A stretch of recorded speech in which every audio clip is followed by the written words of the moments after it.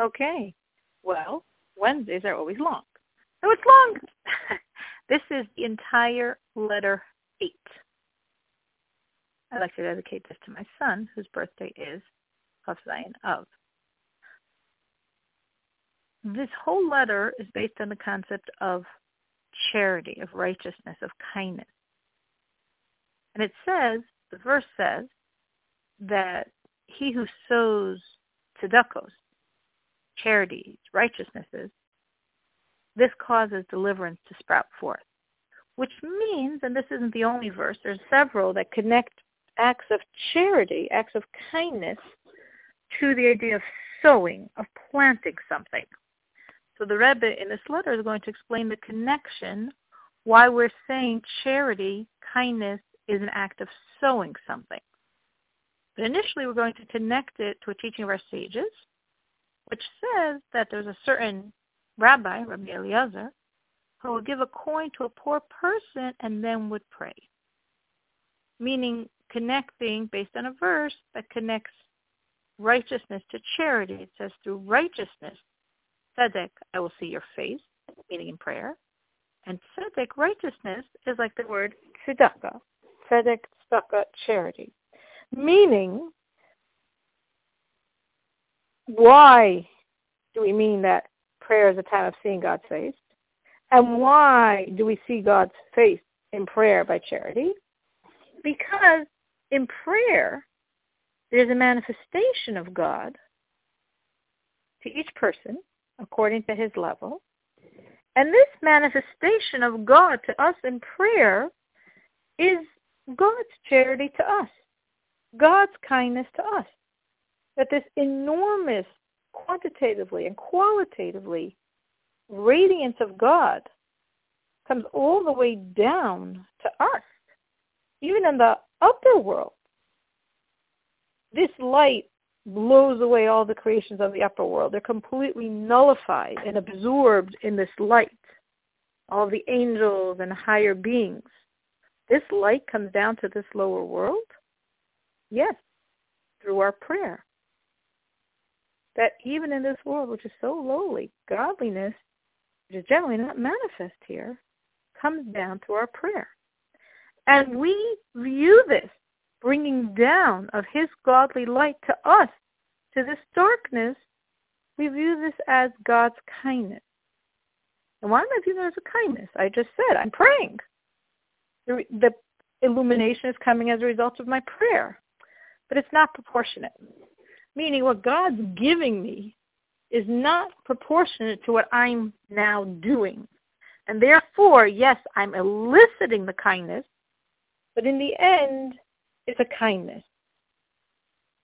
So, and I'm giving that coin to charity, this enables me to behold God's face, the inner aspect of godliness during prayer, because my act of kindness, my act of charity, is going to elicit God's kindness and God's charity in bringing his enormous energy down to me.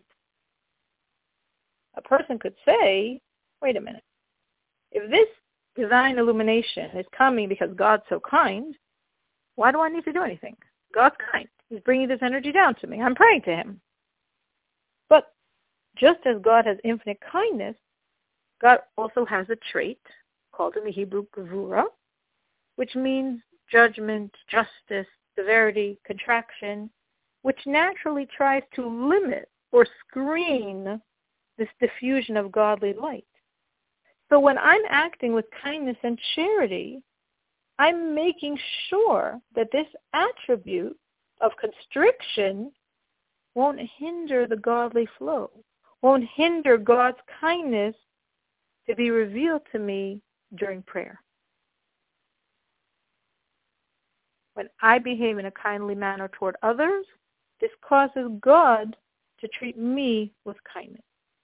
But if you think about what's happening, it's not really measure for measure, meaning I am giving someone, I'm helping give more life to someone in our physical reality. So if God's responding to me measure for measure, God should give me a bigger but commensurate gift.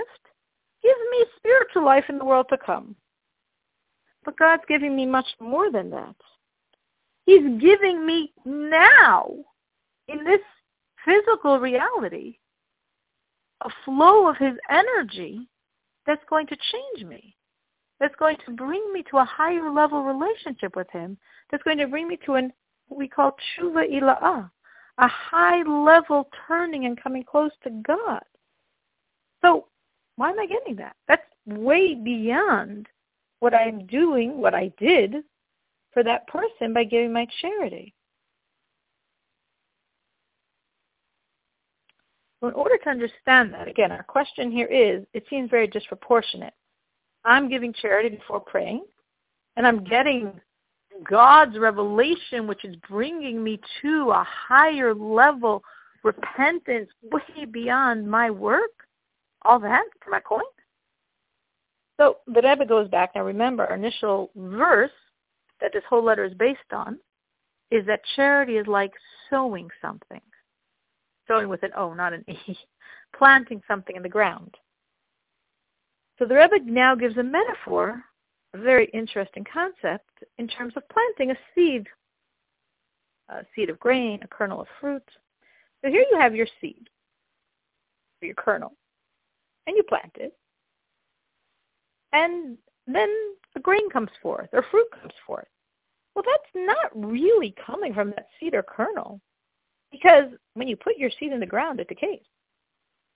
So if it decays, how did this vegetable or fruit or grain come forth?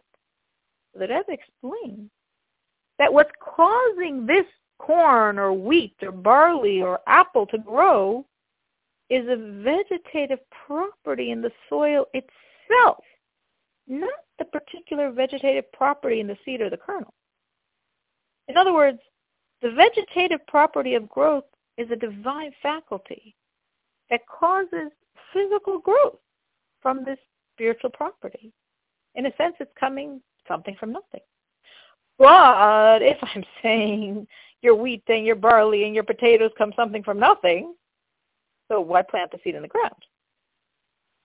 So for that, I have to understand that the earth has this enormous vegetative property, but it's not manifesting it. It's all in potential. And how do I move it from potential to actual? By putting that seed or that kernel in the ground. And when I put that seed or kernel in the ground, that's decayed in the soil. And its whole power, meaning the power of growth that was implanted in this seed when the seed grew in the ground, its whole power was completely consumed by the vegetative property of the soil. It just decays. It decomposes. It becomes one back with the earth. Well, what that then does is elicit the vitality, the potential of the earth itself. It gives it a vitality for growth.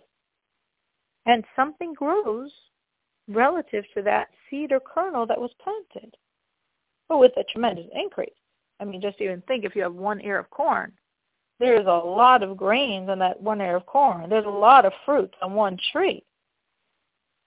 So you have a tremendous quantitative increase. And of course, you have a tremendous qualitative increase. Think of some bland kernel, and now you're producing this delicious fruit or vegetables or grain. So quantitatively and qualitatively, the grains and the fruits, well, the fruits and the vegetables quantitatively and qualitatively. The grain in the original seed is a quantitative issue. But all of this is coming because that kernel was put in the ground, the kernel of whatever species you desired. So that kernel in the ground is eliciting. It's like an arousal from below to elicit an arousal, a response from above. So we're saying that this power of growth is a spiritual power. It's encompassing all fruits and vegetables. And it's so spiritual that it can't just spontaneously descend to make physical produce grow. But when we elicit that growth by sending our seed into the ground to pull out that power of growth, it's arousing this universal earth vegetative property to be manifested specifically like that grain. So that's an amazing concept on the earth and growth. Now remember, we compared this to charity, because the original verses that this letter is based on are comparing charity to planting a seed in the ground. So when we do our acts of kindness, our acts of charity, we're causing a manifestation of God that totally transcends our service, that we're receiving a reward as shared in the world to come, as I gave someone life in this world, and an enormously, that might be considered a quantitative advancement, this world versus the world to come, but it's still parallel, but also a qualitatively enormously superior revelation of God to me now during my prayer that's lifting me up to reach the level of a high repentance, a tshuva ila'ah, that's going to bring me so close to him. That transcends anything I did, because that's not a world concept. That's a very, very close to God concept.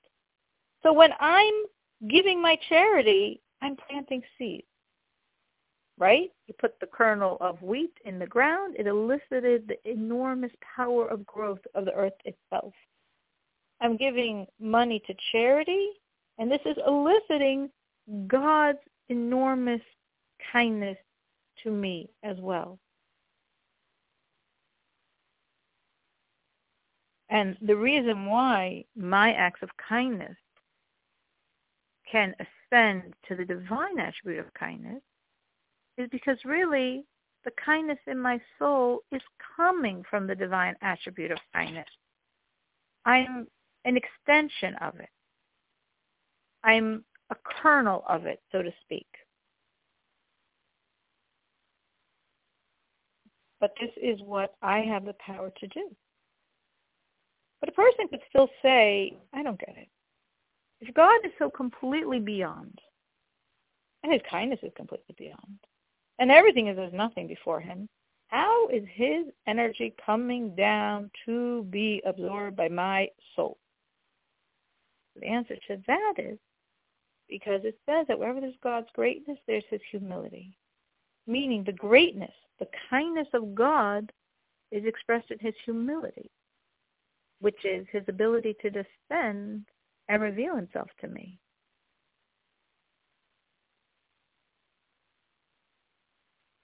So God is bringing his light down to my soul, even as my soul is in the darkness, by an act of enormous humbling of self to come down to me. And the Rebbe ends this letter. I did not give every detail of this letter because it's quite long, but I'm giving the general ideas. The Rebbe ends this letter by saying, especially kindness done in the land of Israel, when we help do charity, support people. Here they're specifically speaking about supporting people who study and serve God in the land of Israel. It especially elicits this response from God, because the land of Israel is parallel to, so to speak, the Holy Land in heaven. But when charity is given for Israel, the seed of that charity is immediately absorbed in the spiritual version of Israel. And this brings down the response to me. If the charity is given outside the land of Israel, the response is also going to be brought down, but there might be some factors that hinder it coming down. So that was, in very brief, this long letter, which very strongly, in case even the details that I gave were a little hard to completely follow, but the bottom line of everything we're saying here is we have an enormous ability to elicit enormous kindness to us by our giving kindness to others. My kindness is a seed, eliciting the power of growth itself, the source of all kindness, God's kindness, to come down to me, and to come down to me specifically, as we're emphasizing in this letter, to bring me closer to God. So when I have all this energy in me, it's an energy that's going to move me to want God more and more in my life. I'm going to reach the state of a higher repentance, which means we're not running from fear. We're not running from sin, but we're racing with love toward God.